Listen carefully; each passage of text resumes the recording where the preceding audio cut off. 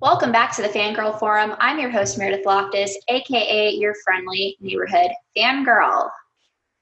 In a year without many Avengers movies or Star Wars movies to hold me over, there is one director whose cinematic universe rises to the top, and this was the year that it was supposed to be all about my man, Wes Anderson. Unfortunately, as many movies this year, his 10th film, The French Dispatch, is not coming out until hopefully 2021.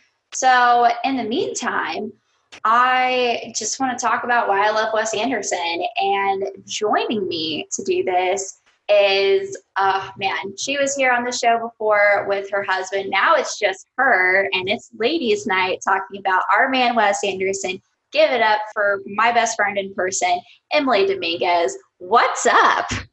Hey, thanks for having me on. I'm so excited to talk about one of my favorite directors. One, it's always a privilege to sit and talk movies with you and TV for that matter. But two, to be able to talk about Wes Anderson and actually record one of these conversations is just, it's great. It's one of the few joys of 2020, to say the least. Oh, it is. I mean, this is typically just a typical Monday night, us talking about Wes Anderson. So might as well record it. Before we get into it, I would be remiss not to talk about the tragedy that happened this weekend.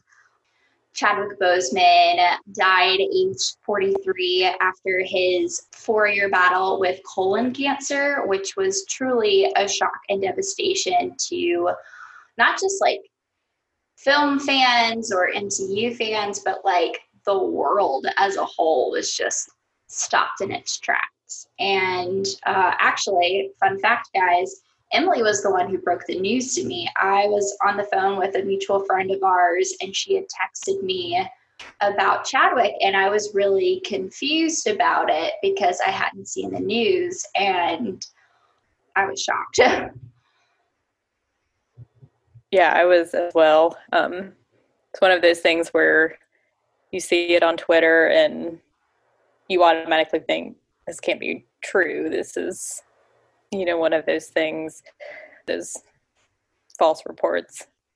But yeah, I just sat in shock and just completely stunned and saddened and, felt just tremendous, sadness for his family and for everyone, who's close to him.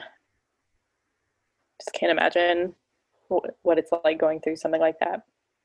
Absolutely. This reminded me a bit of when Kobe Bryant died earlier this year because the TMZ had initially reported on it. And so when I see something from TMZ, I'm naturally very skeptical at first because that can't be real. Like, there's no way Kobe died.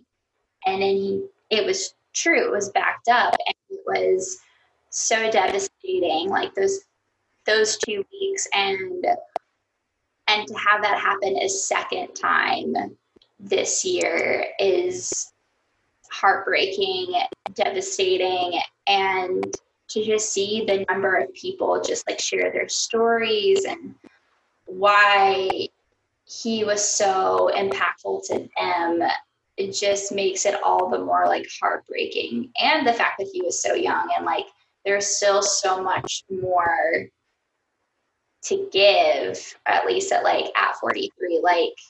I saw a lot of comparisons to Heath Ledger's death as well, with that same kind of impact especially after an iconic role in a comic book movie, to die so suddenly and tragically it's just heartbreaking.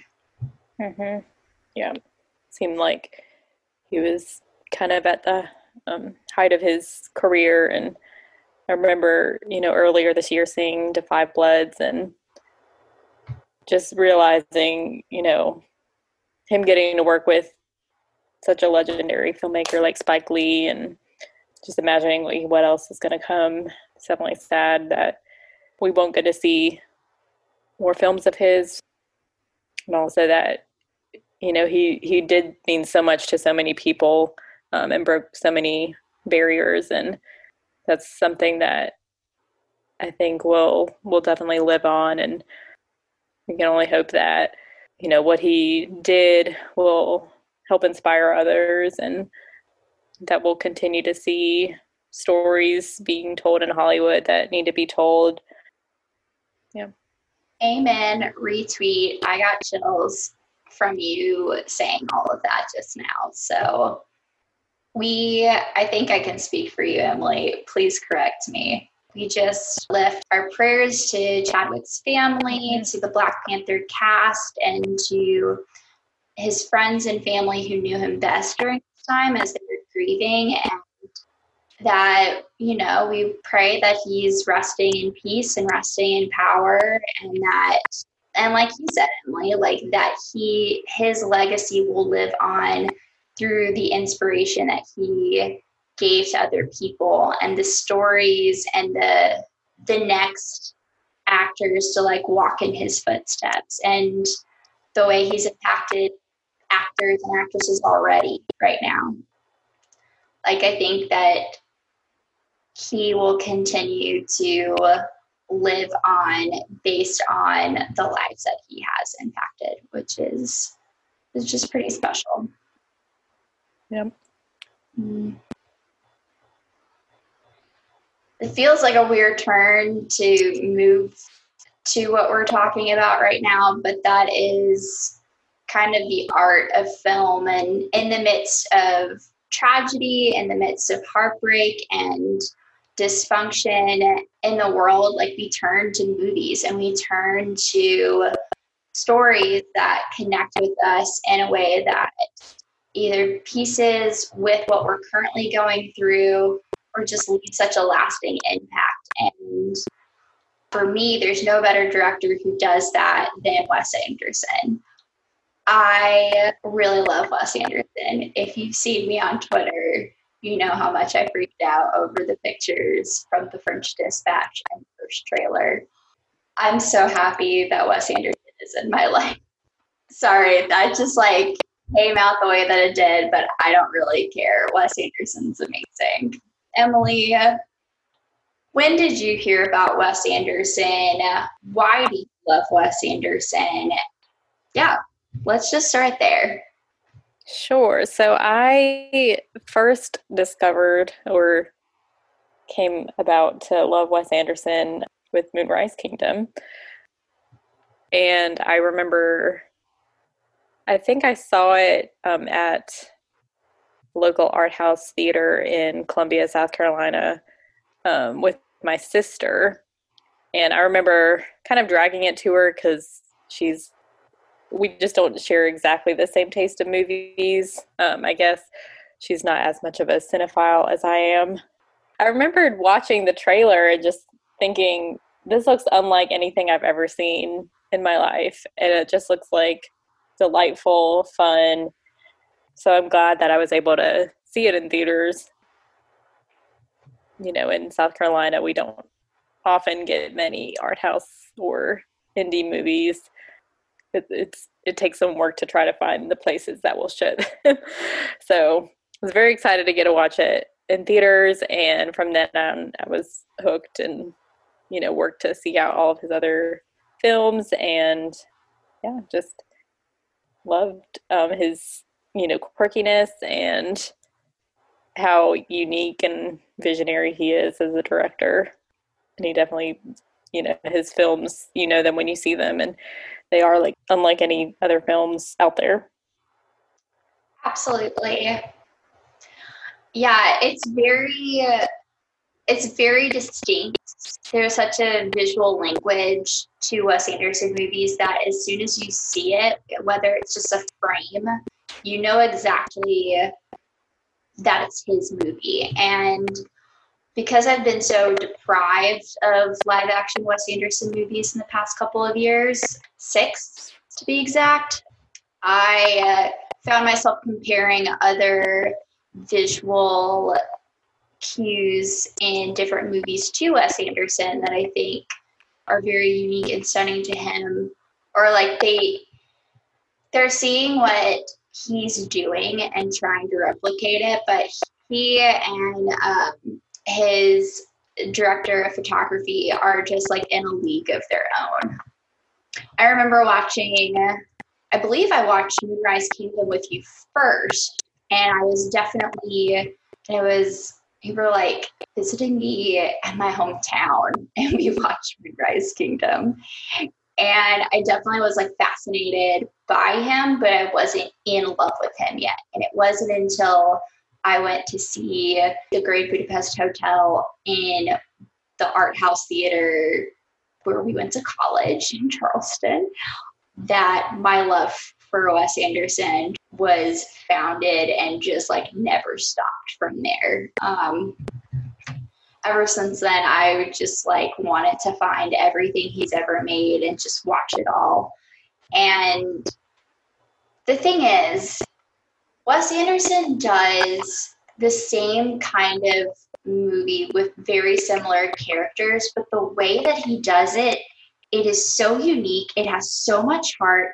It has a memorable soundtrack, and it's just visually stunning. You can't look away from it. Like, for this episode, I ended up watching 8 out of the 9 Wes Anderson movies, starting from Bottle Rocket all the way to Isle of Dogs. I actually rewatched Moonrise Kingdom a month ago, so I ended up not watching it this time. It is so cool to watch him develop his craft over the years, and like the blueprints of like what he'd be known for are all there in his early movies. And it's just so compelling and it's so good. And I just want to live in Wes Anderson's world. I just want to walk into it. It's going to be filled with such like smart, quick dialogue. It's going to be bright, or it'll have a unique color palette to it. And everyone's going to be whimsical and eccentric, and it's going to be great. Yes, it's a world that I would love to live in. I have a new pen for my jean jacket. I have Mr. Bean's apples from Fantastic Mr. Fox as a pen, and I just ordered another pen for my jean jacket, and it's the Mendel's Fox from Grand Budapest. Nice. I love that Mendel's pink. There's just something about it. It's just like something about it. It just grabs you, and you're just like, you just want more of it. And I'm not even a pink person anymore. I tried to make pink happen when I was younger, guys. It did not work out. But we tried. Mm-hmm. And I mean, don't we just want to all eat that pastry? Yes. Over quarantine, Emily and I have both decided that we've become bakers or amateur bakers in this. She has made some delicious sourdough during this time. And honestly, I think you're well on your way to make patisserie like Mendel's. So new goal for you. Yes. So I actually am looking now. There is a BuzzFeed article on how to make the pastry. This might be my weekend project over Labor Day. Oh my gosh. Please post pics. Send them my way. We shall see. In light of that, do you want to talk about your ranking for the 9 Wes Anderson movies? Let's do it. My disclosure is that I'm awful at making lists and ranks. I constantly second guess myself, so this is what I came up with. It could very well be different a week from now, 2 weeks from now, who knows? But this is my current ranking, at least. Yeah. I will say, I used to have a list of my Wes Anderson movies, and as I rewatched them all for this, my rankings have changed, and it's pretty interesting where certain things have moved along the way. But like you, this is my list for this week. A month from now, it could be totally different. Who knows? When the French Dispatch comes out. Oh my goodness. We'll have to do this all over again. Yes. I'll have you back on to review the movie and then re-rank the movies. Oh, awesome. Perfect. You heard it here, folks. Future upcoming episode, whenever The French Dispatch comes out, this will happen again. So the way we're going to do this is similar to how I did in the last episode. I ranked Taylor Swift's albums, and so we're going to start with the bottom 4, so 9 through 6, and we'll have a discussion on them. We'll do 5 through 2, same thing, and then, of course, reveal our number 1 pick. And since you are my guest, Emily, I would love for you to start this off. 9 through 6. Let's go. Sure. So 9 through 6, I have at number 9, Isle of Dogs. Number 8, I have Rushmore. Number 7, I have Bottle Rocket. Number 6, I have Darjeeling Limited. All right. Number 9, Bottle Rocket. Number 8, Rushmore. Number 7, Isle of Dogs. And number 6, The Life Aquatic with Steve Zissou. We had some similarities there. Yes, definitely. Yeah, so I gotta say, for Bottle Rocket, this is my first time watching it, actually, doing this. And I just found myself not as engaged with the movie as much as the rest of his work. And because of that, like, I could tell, like, he was doing something, and you saw quick dialogue from Owen Wilson's character, adults who have these big dreams / they're not willing to really, like, grow up and face responsibility, and Luke Wilson's character. But it wasn't his signature style yet, but his music taste was there. So, like, that blueprint was there. And also, Owen Wilson's character in that movie is possibly more annoying than Jason Schwartzman's character in Rushmore. And I really can't stand Jason Schwartzman. So you did it, Wes Anderson. Yeah, he is very annoying, but I also love it. Wait, who do you love?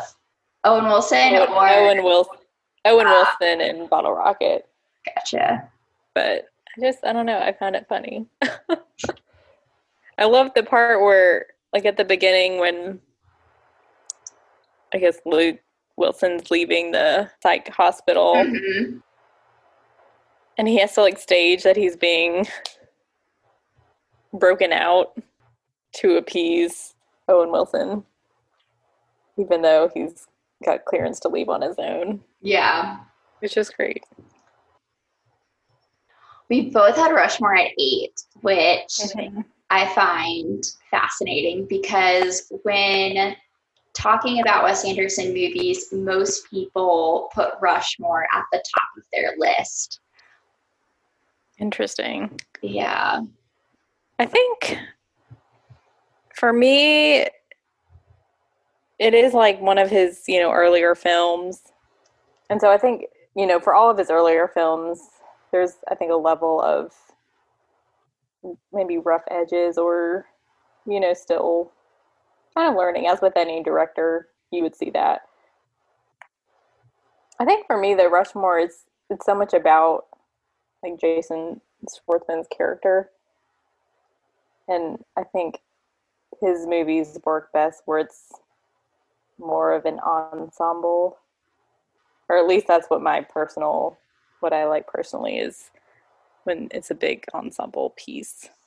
I would agree with that. I think Wes Anderson does well when he is working with, like, bigger family dynamics, or what does family mean? Because Rushmore was about, like, Max Fisher and his just obsession with his school, and then he befriends Bill Murray's character, which I will give Rushmore credit. This was the first movie that Bill Murray appeared in, Rushmore, and then he became a mainstay of Wes Anderson movies ever since. So I'm at least thankful for that. Yes. We got to give credit to getting Bill Murray into the Wes Anderson cinematic universe. Exactly. Also, I will say I do like the line from Jason Schwartzman, like, I saved Latin. What did you ever do? It's so random, and it's like his delivery of it is good. It is good. That's my Jason Schwartzman compliment of the episode. You had Isle of Dogs as number 9, correct? Mm-hmm. Yes, as number 9. I don't really know why. I mean, really, for all of these, it's ranking with like a grain of salt because I love all of these movies, as I'm sure you do. So it's not like I hate Isle of Dogs. I think naturally I had to think of it kind of in comparison to Fantastic Mr. Fox as his 2 kind of animated films. And this one wasn't as exciting, I guess. Yeah, I only saw it once in the theater when it came out, and then I watched it for this. I was surprised I ended up getting more invested in the movie watching it, but compared to Fantastic Mr. Fox, I don't think it's as compelling and good as that one, but it has a very impressive voice cast of his usual cast of characters, and then some new ones, plus one from Yoko Ono, which is awesome. Yoko Ono, Ken Watanabe, and even Greta Gerwig. She directed Lady Bird, which is awesome. Yeah. Now, I will say I haven't rewatched this since I saw it in theaters. Mm-hmm. And I haven't rewatched it since I got a dog myself. What so is wrong with you? I know. Maybe now I would have a different appreciation for it. Of having my own dog. Who knows? Oh my gosh. Next week you're going to text me and be like, Isle of Dogs is number 1 now. And I think lastly, for number 6, you had Darjeeling Limited not making it into the top 5. Why'd you put it there? Again, it just kind of came down to where the other films ended up. I don't know. That's all good. Yeah, for me, Darjeeling and Life Aquatic were 2 that were ready to like flip-flop for me. And before this rewatch, I had Life Aquatic a lot higher. But I think the reason why Life Aquatic didn't make it in the top 5 for me is I think the story of Life Aquatic, a father reconnecting with his son, with his crew and his whimsical crew, looking for the leopard shark who killed his partner. While it was good, I think the story of Darjeeling was a little bit better for me because I liked seeing siblings reconnect / get in contact with their mom. And there are some parts about Darjeeling that I'm on and off about, but I think the overall story just edged it out for me. Whereas Life Aquatic was good. And also I was distracted by Owen Wilson's Kentucky Fried accent, which it was not there for a couple of lines that he had. I was like, I heard it. I heard your regular voice. So with that, let's move into 5 through 2. I guess I'll go ahead and do this because I kind of already teased it. Number 5 for me is the Darjeeling Limited. Number 4 is Fantastic Mr. Fox. Number 3 is Moonrise Kingdom.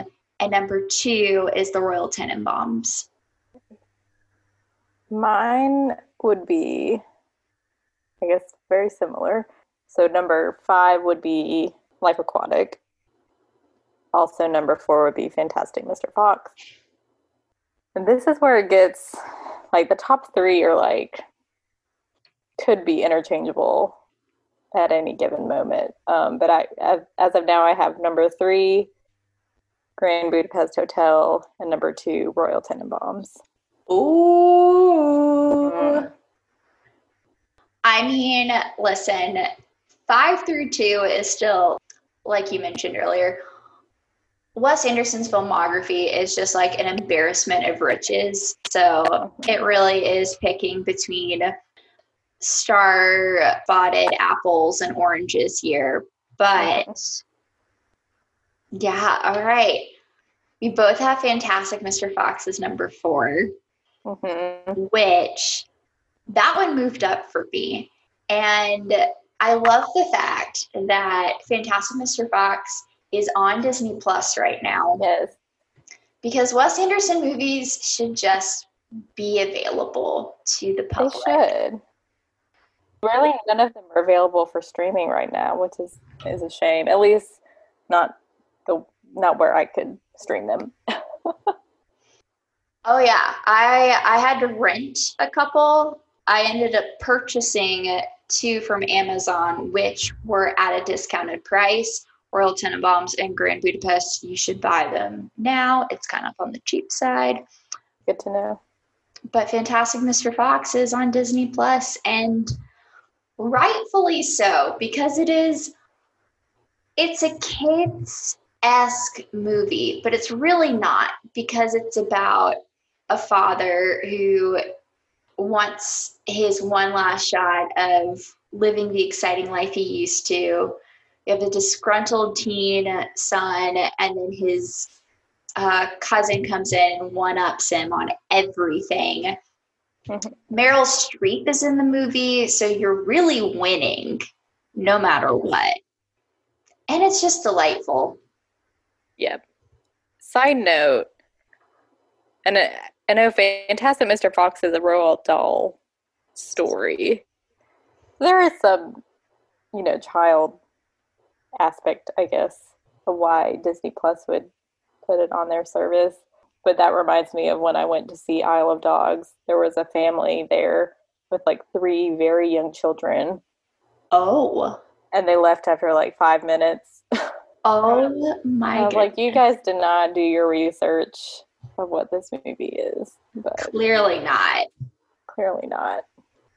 Also, let's talk about the fact that in Fantastic Mr. Fox, because Wes Anderson is also known for usually an R rating, with the exception of Isle of Dogs, Fantastic Mr. Fox, and Moonrise Kingdom, there's a lot of swearing that happens, and I love that. A lot of blood and guts. A lot of blood and guts. But I love the fact that in Fantastic Mr. Fox, he replaces his usual cuss words for saying, "Are you cussing with me?"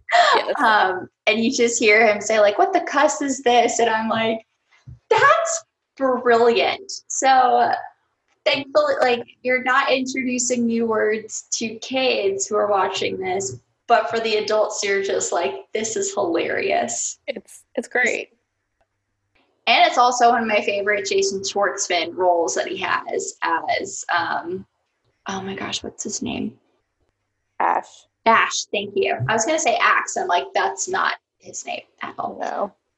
But I do love him in that role as a teenage fox that's filled with so much angst. That works for me. Yes. More than Max Fisher and Rushmore. So, Grand Budapest is your number 3. It is. I love Grand Budapest. It's, I think, definitely his most stylized film. I think that's safe to say, with the pink and the colors. But I love it. It's just, fun and whimsical, and also has a great story. Plus, it's very refreshing to see Ralph Fiennes not be the villain. Yes! 100%. He's funny, which is, we don't really get to see him be funny that much. And it also introduced us to Tony Revolori. Which has been truly a gift, as he has gone on to play Flash Thompson in the new Spider-Man movies, and He is also going to be in The French Dispatch. Thank goodness, because I think he works well in Wes Anderson's troupe of actors. Yes, I think so as well. That's great. And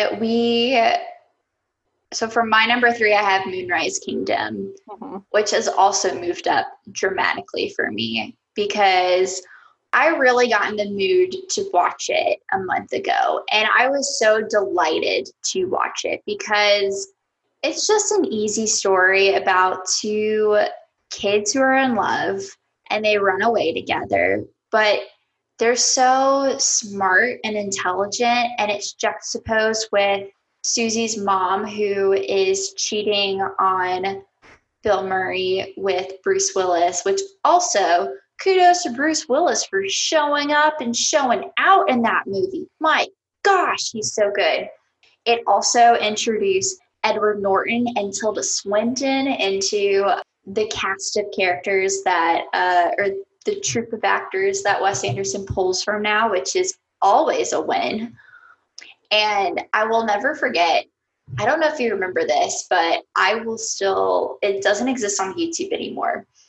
But when the Force Awakens trailer came out, the first teaser trailer back in 2014, somebody made an edit of it with the song from Moonrise Kingdom when they're dancing on the beach, the French song. They made a Wes Anderson cut of the Force Awakens trailer, and it was my favorite thing that ever came out. And it's gone. It doesn't exist anymore. But I'm always thankful to Moonrise Kingdom because they took the song from that and dubbed it over, and it was so cool. That's amazing, and I'm sad that I never watched it, or at least I can't remember it. If it ever reappears on YouTube or somebody has it saved somewhere, please tweet me. And I think we had number 2 both as Royal Tenenbaums, correct? I believe so. It's such a good movie. I mean, I love the family dynamic. I love really any movies that have these complex family dynamics.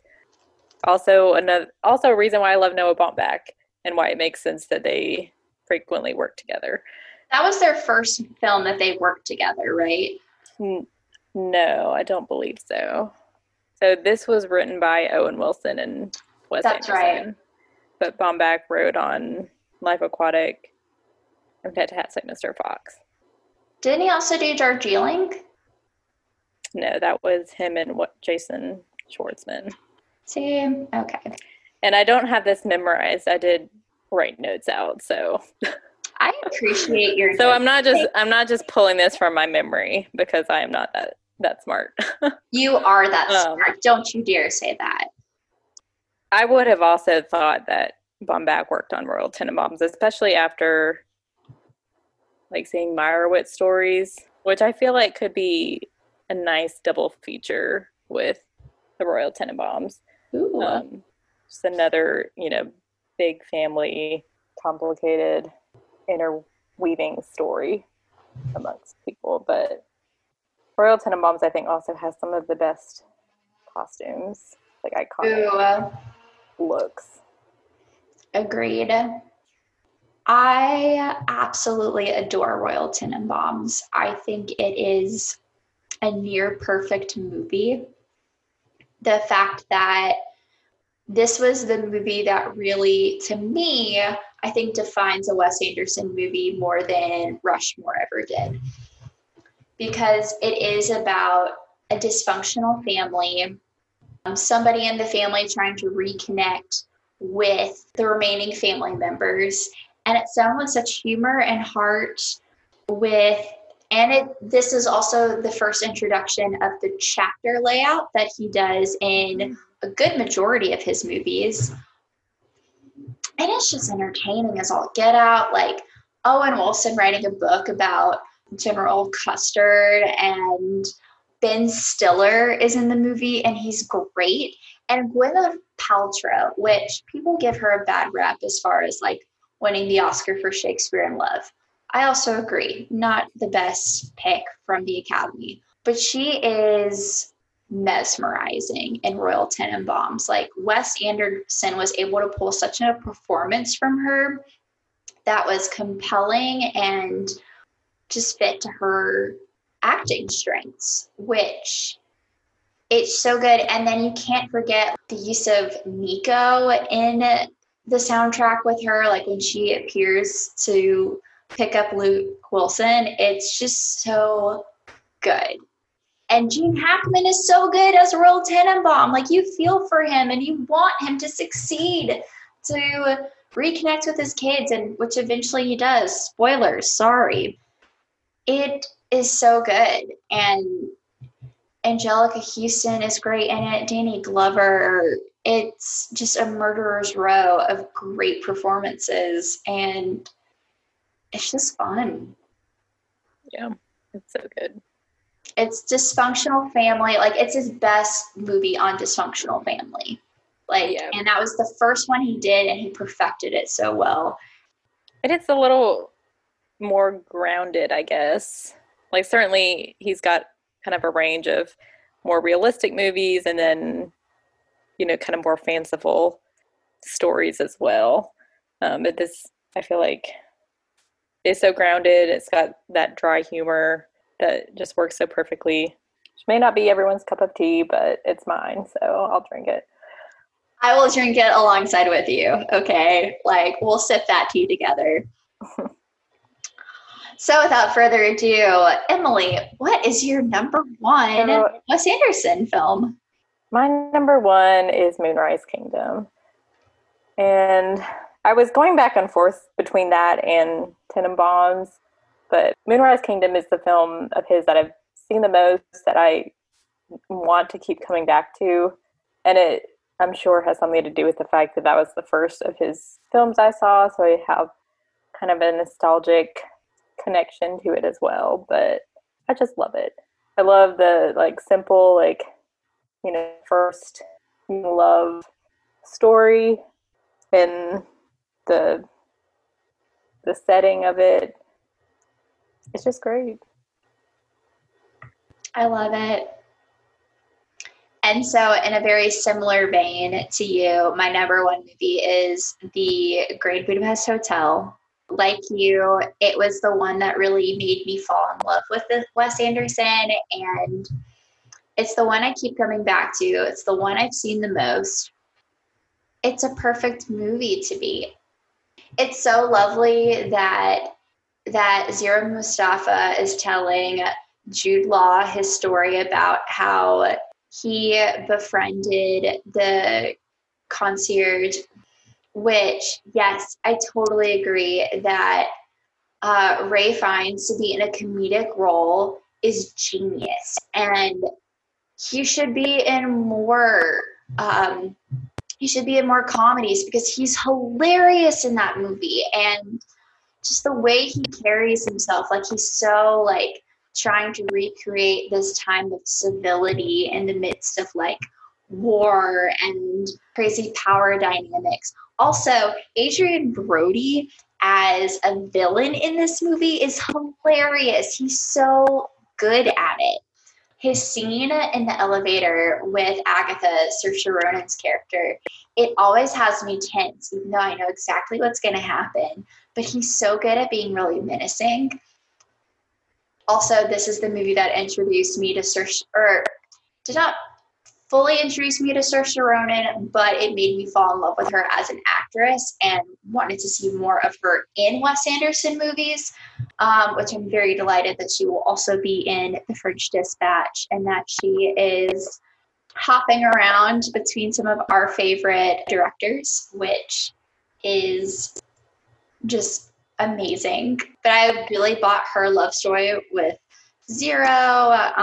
You have everybody in it, and it's just whimsical and wonderful. And the score is perfection. I listen to that at least once a week, and totally deserved the Oscar.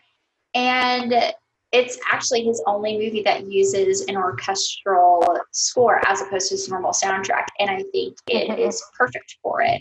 And it still carries the whimsy of Wes Anderson, which is perfect. Yep. Yeah. Another thing that I like about Moonrise Kingdom, and also in other of his films too, is that I feel like with like the child actors or younger actors, we don't often see kids of that age get to do these like interesting acting roles, with more, not necessarily dark, but there's definitely more of an edge to their dialogue, and that's, I don't know, refreshing to see. I think that without his kind of examples, maybe we don't see Jojo Rabbit. Yes. You know, Which I constantly compared the cinematography to a Wes Anderson movie. Because yeah, like talk about a kid giving like a deep performance in a very fun and humorous movie, but very heavy in a lot of the subject matter at hand. Also, I love Moonrise Kingdom because that's where we get the first little bits of Lucas Hedges and his career. And I have seen Grand Budapest a number of times. This is the first time I watched it yesterday, where I finally noticed his brief scene with Willem Dafoe in that movie. And I'm like, yes! Oh my gosh! Like Lucas Hedges needs to do more in Wes Anderson. Like, yes. And he's so good in Moonrise Kingdom. He's such a brat at the beginning, and it's good. Yeah. And I didn't realize that he was in that. I mean, when I first saw the movie, of course, I didn't really know who he was. And now he's become this kind of indie darling, A24 darling. Which, but yeah. Yeah, Wes Anderson is working with these great, like, actors as kids, and they become, like, these big namesakes, like Saoirse Ronan, like Lucas Hedges, like Tony Revolori. And now, finally, he's working with Timothée Chalamet. Yes, but let it be known, I know you know this, but both Saoirse and Timothée were Oscar nominees before they ever met. Yes, they were. Were in a Wes Anderson movie. So it's not like he can't fully take credit for their success. But it is exciting to see him working with these like younger actors who are kind of the new Hollywood class. That is so exciting, though. Yeah, I love Wes Anderson. I love his talent pool and like the performances and the fun and it seems like based on the people who keep coming back for his movies, they all want to because they're fun to do. Like they want to be in that world. Oh, right. I mean, there's no reason that Bill Murray would show up for like 5 minutes in a movie, unless he really loved being a part of these worlds that he creates and all these other little cameos. Definitely excited for The French Dispatch because it seems like that has, just when he thought there couldn't be more actors in one movie, this you really laid it out of even more, right? Everybody. Right. Now, of course, and, some of these people may only be in the movie for 5 minutes, but it's still very exciting to see. Yeah. I'm really excited that Saoirse is coming back and Tony Revolori as well. I'm excited that Benicio del Toro is being added to the mix. I think he's Elizabeth Moss, Timothée Chalamet, obviously. My guy, Timothée Chalamet. Also, Jeffrey Wright is going to be in it, and he looks great in it. Oh my goodness. And also he looked really good in the Batman trailer for Matt Reeves. Holy crap. That movie looks amazing. Side note, that movie looks awesome and every casting choice seems perfect. Yes, 100%. Like another director that I really enjoy is Matt Reeves, and I think what he's going to do for Batman is the way that like we treated Christopher Nolan, what he did for Batman, but in his own way. That is going to be so unique and fascinating. And also Paul Dano as the Riddler is one of the best casting decisions ever. Period. Yes. Agreed. Sorry for that Batman tangent, but it's so worth noting. That It's movie the looks fangirl bomb. forum, so That's right. Thank there's you. license to go off on fangirling. That is the true joy of this podcast is like we get to fangirl over whatever we want and let it go wherever we want. But I did want to stick on the French Dispatch train for a second. Not the Darjeeling Limited train, but see what I did there? Oh, I see. We all see. Oh my goodness. So unfortunately, the French Dispatch is delayed. It was supposed to come out in July of this year, which honestly, July was going to be a great month. Tenet and the French Dispatch. I was set. But now the French Dispatch is delayed. It is off the calendar, definitely for 2020, or maybe it'll swoop back in. When do you think we're going to see this film? I don't know. I hope soon. It's tough to say because it seems like, Disney's, I guess it's Disney technically, right? Yeah, I mean, technically it's under the Disney umbrella, Umbrella. which is great because they have Disney money behind their marketing for Fox Searchlight, or Searchlight Pictures, or whatever they're called now. Yeah, but it doesn't seem like they have. Seems like their, I guess, release strategies have been, interesting. Like choosing to put Mulan on Disney Plus versus waiting to put it in theaters. Mm-hmm. So I don't know where this falls. I know we love Wes Anderson, and there's many people who do. But I also wonder, like, what are their box office goals, for a movie like this? That's not a blockbuster, it's not a franchise movie. So I wonder if they're thinking, would it be better to release on demand?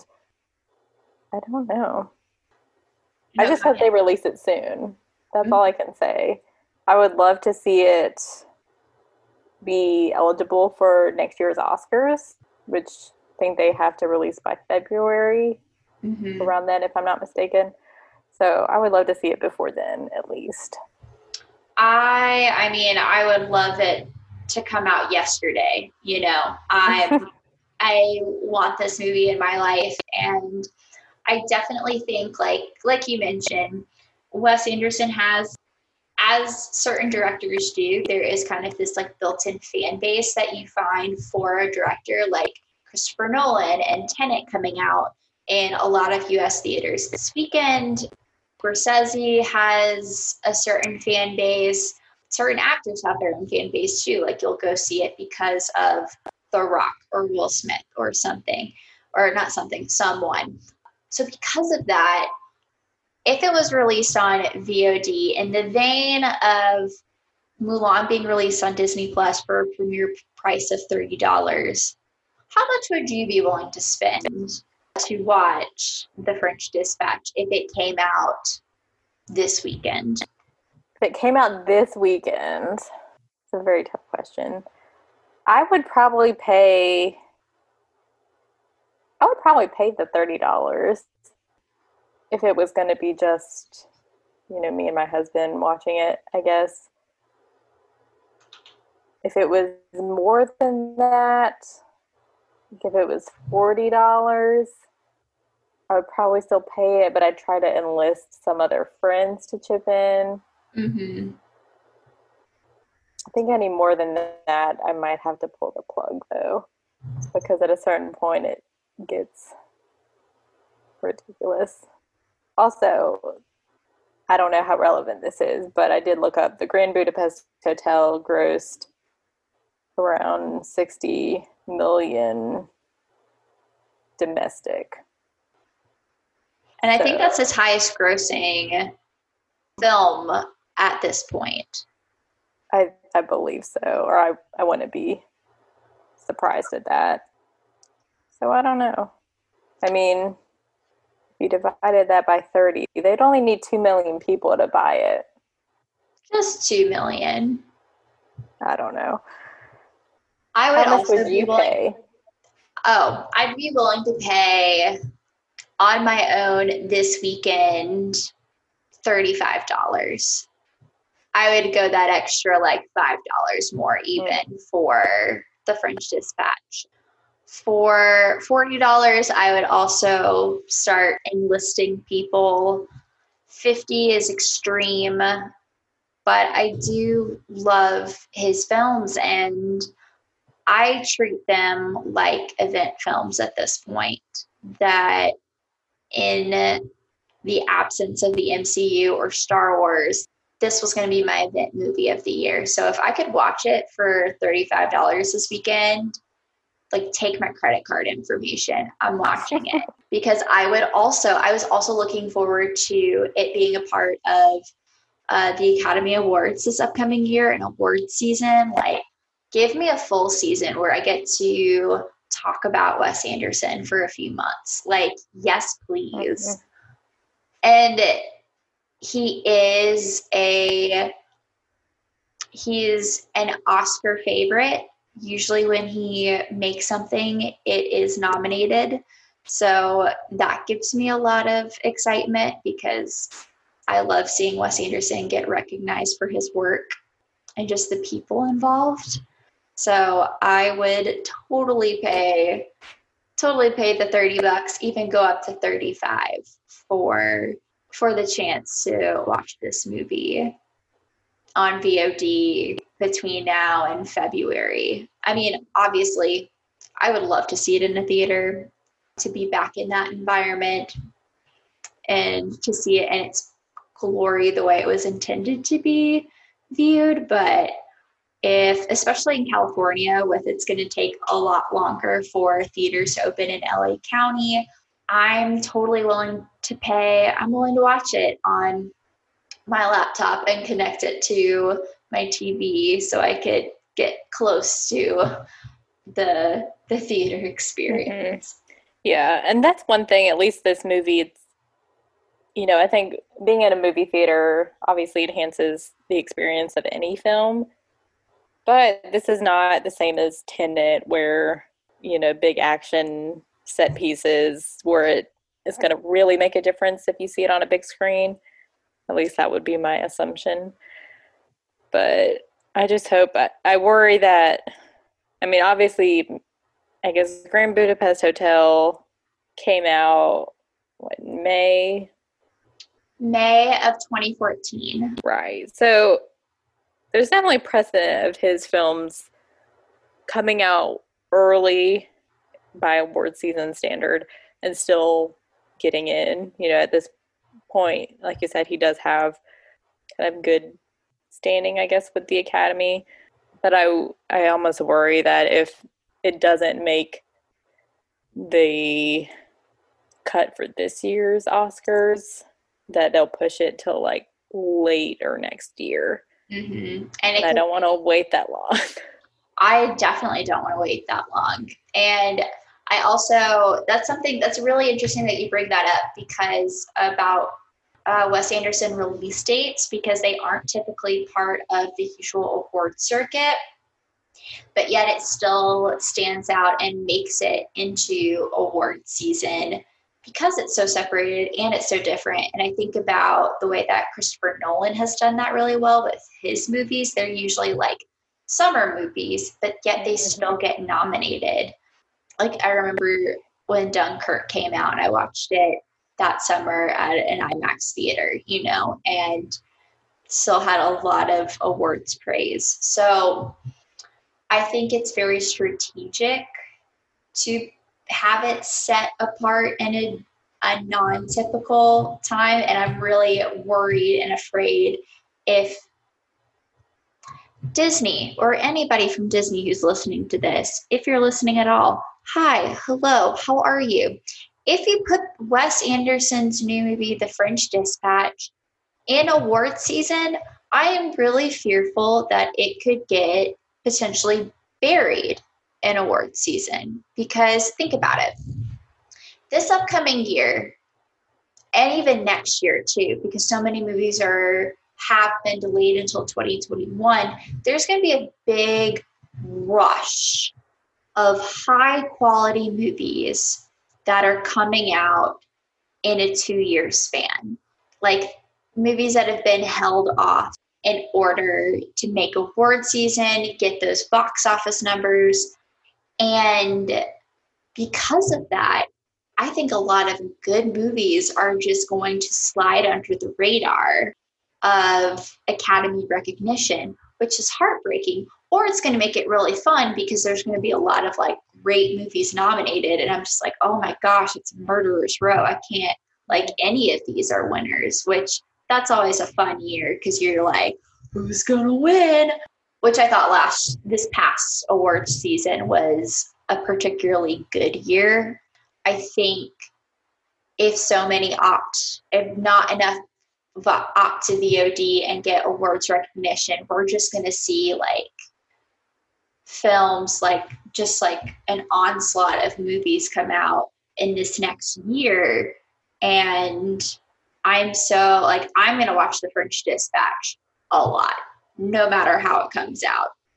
But I am worried for its awards push. If it's not as set apart as it normally is, will it affect its chances? Because it has done so well not being a part. Wes Anderson movies are like hipsters. You know, they do things at their own speed. Oh, you want to see this movie during award season? I come out in May or July when it's not typical, you know? Oh, yes. Yeah. And I mean, I'm the Oscar nut, so I'll always bring up the Oscars. I don't know if Wes Anderson cares about the Oscars. I don't know. You know, I'm sure that that's not his primary goal in making films, but I do like to see him recognized, and I just don't want it to come out like late next year. I just want it. I want it now, but coronavirus has other plans, unfortunately. Yeah, coronavirus 2020 just had other plans. So while thinking about the future, because The French Dispatch is going to come out at some point, Wes Anderson will have 10 films under his belt, which is incredible. We are impatient people. We already want to know what the next Wes Anderson movie is. So let's pitch the next Wes Anderson movie. What's the plot? Who are you getting involved? And who's an actor or actress you would love to enter the world of Wes Anderson that hasn't already? And would they be in more of the lead role? Would they be in the supporting role? Like, let's do it all. So, Emily, take it away. Okay. So I had fun with this. A part that I love in Moonrise Kingdom is the whole Noah's Ark play thing. So, and I also love theater. So I would love to see a Wes Anderson movie that is like set in the theater that centers around a love triangle. Ooh. So I wrote a tagline. Are you ready? Yes, give it to me. Okay. At the historic Mashpee, Massachusetts Playhouse, trouble brews in the final week of rehearsal leading up to the world premiere of Barnaby Hudson's new play, The Twilight Lovers. I see that on the poster. So I would love to see in this film, in my imagination, Greta Gerwig, who would be the stage manager. We'd have to have Bill Murray in there somewhere. I don't know where, but he would be in it, of course. He owns the theater or something and just pops up on like the day of or something. Yeah. Jeff Goldblum would be the director. Mm-hmm. Willem Dafoe would be kind of like the creepy stagehand that like pops up, kind of like that kid in Hey Arnold who breathes over Helga's shoulder. That would be Willem Dafoe. Saoirse Ronan and Timothée Chalamet would play the romantic leads in the play. However, off stage, they can't stand each other. Amazing. Because I think look, I love Timmy and Saoirse. They're like the new Kate and Leo, but I would love to see them play like not buddies in a film. And then Tony Revolori would be there. He would be like the head of the costume department. So that would be kind of my like, old school cast. Some people that I would love to see who are not currently in any Wes Anderson films to my knowledge. Lakeith Stanfield, who I think is one of the most exciting actors, like newish actors. He would be the box office manager who falls in love with Saoirse. We'd have Adam Driver, because why not? I love him. And I kind of can't believe he hasn't been in a Wes Anderson movie, like considering how many Noah Baumbach movies he's been in. And I think it's fun to see like how Wes Anderson and Greta like fight over Saoirse Ronan. So it'd be fun to see like him and Noah fight over Adam. Dev Patel, he would play, especially after seeing the trailers for David Copperfield. I think has kind of a similar like quirky vibe. I think he would do well. He would be the playwright who Saoirse falls in love with. We'd have Ian McKellen. Oh my gosh. He'd be like the cranky theater goer, kind of like, I always forget their names. The guys, the Muppets. Oh my gosh, I'm drawing a blank on their names, but I know who you're talking about. Yeah. So maybe we'd have him and Sir Patrick Stewart. Who knows? Antonio Banderas. Oh my gosh. He would be fun. And the play's villain would be played by Dave Bautista. Oh. Is this because you love Drax so much? Look, it may be because Drax is my favorite Marvel character, but I feel like Drax would work in a Wes Anderson movie. He's got that like dry, like deadpan kind of sense of humor. Mm-hmm. So I think he would work well in Wes Anderson's world. So there you have it. That's what I came up with. And it will live in my brain. Unless Wes Anderson is listening to this and he wants to get to work. Hey, Wes Anderson or any of Wes Anderson's people, hire Emily Dominguez right now to develop this movie. Oh my gosh. This would be so incredible. All of the theater people would like be so drawn into this movie because like they know this environment so well. I just picture it in my head, and especially the sets, how he uses to go between sets like you're on a stage. Like this lends perfectly to doing a show, like doing a movie at a theater. Oh my gosh, Emily, Jess. Round of applause. Thank you. My plot is not that detailed at all. That's okay. Mine is very generic in comparison. I have two different ideas for Wes Anderson.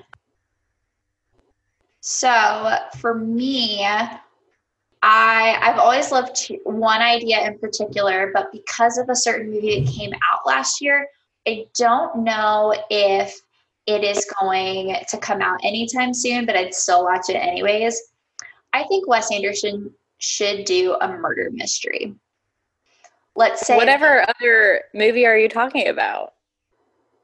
I'm talking about Rian Johnson's brilliant Knives Out, and he plays on a lot of, I think, strong qualities that you find in Wes Anderson movies as far as a dysfunctional family, some whimsy and like meaty characters to dive into, and very humorous throughout. I love Knives Out. Because we just got Knives Out, I don't think we'll see a Wes Anderson murder mystery anytime soon, which is heartbreaking because it'd be so good. It would be so good. And I totally knew what you were talking about, but I thought I'd give you the opportunity to talk about Rian Johnson. I mean, I always love an opportunity to talk about Rian Johnson. Rian Johnson, if you ever listen to this, hi, I love you. I think you're amazing. cannot wait to watch your Star Wars movies whenever they are developed. Anyways, I would love to see a Wes Anderson murder mystery in the vein of Clue, that it all happens in one night. You stay in the mansion when it happens. Obviously, Bill Murray is going to be the one who dies, and everybody there is a suspect. I think well, for one, and I say this for both of the plots that I have, I think cast-wise, somebody who's been out of the picture of Wes Anderson movies for a while, and I think he's due for a comeback, is Luke Wilson. Luke Wilson hasn't been back since Royal Tenenbaums, and he was incredible as Richie. We need a Luke Wilson comeback to Wes Anderson, and I don't care if it's in a cameo role or if it's like a main role. I think he should come back.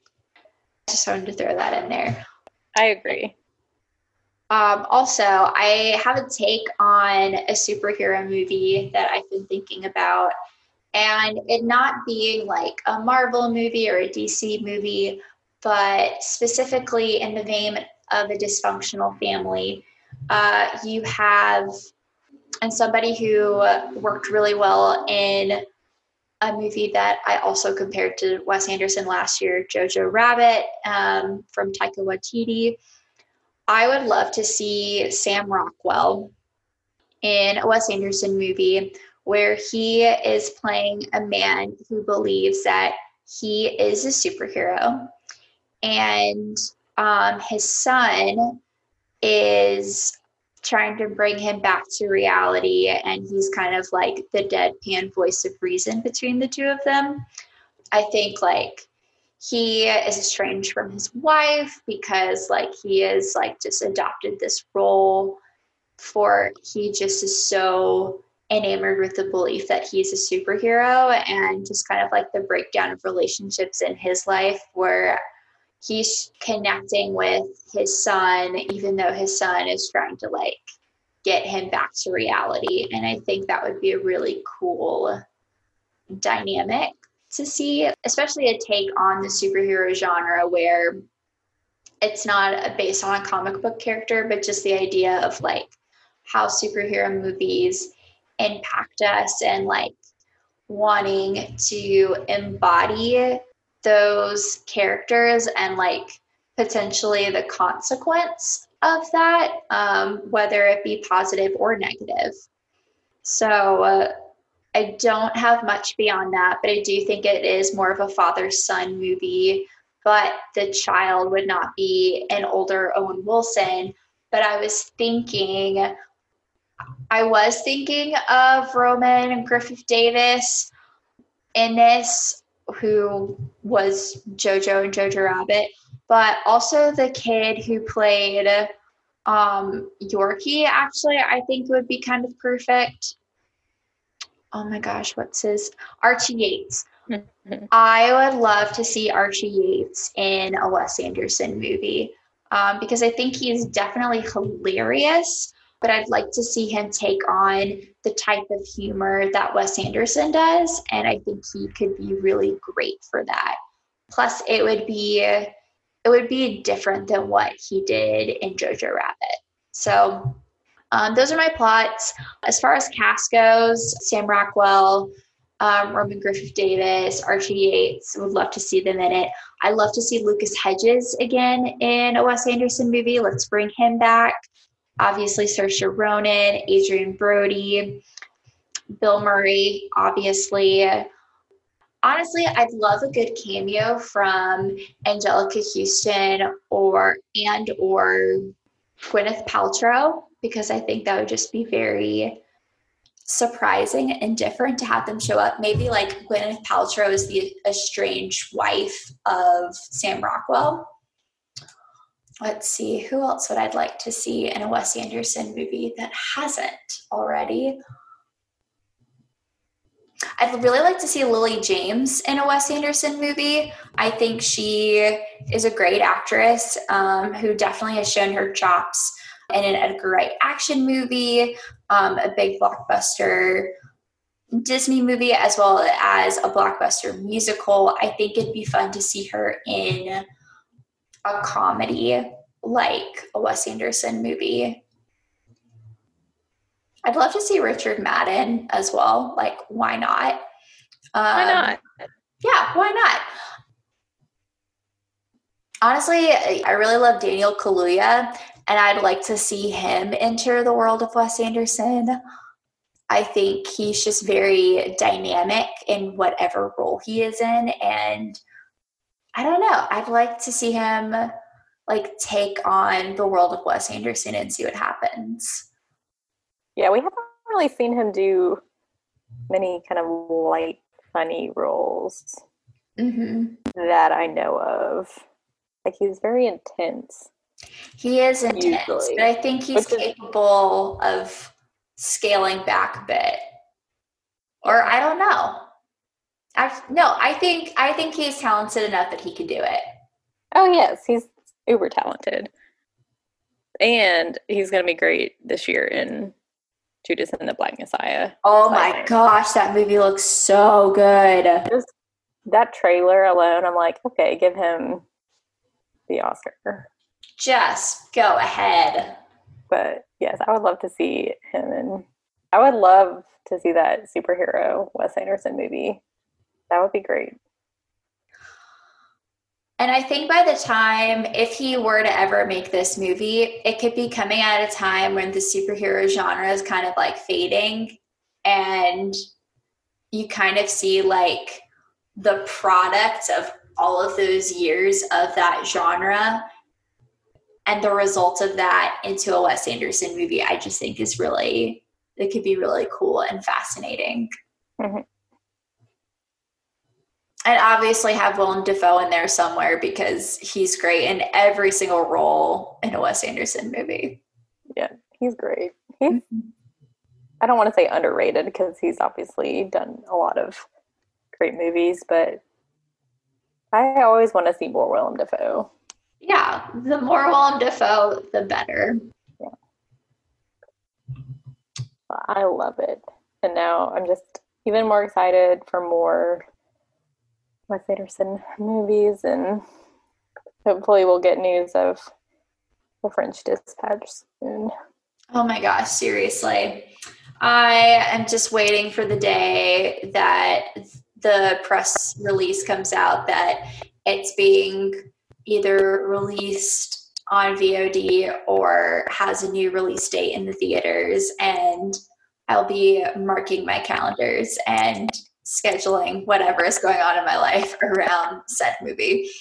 And also, I'm just ready to hear that he's developing a new movie too while in quarantine. Like, I would love, let's say a month from now, that it's released. Like, he's already written this script. He's already cast everybody. He like gave everybody the call, and like production's gonna start like a week from then. I'd be like, yes, there's more Wes Anderson coming.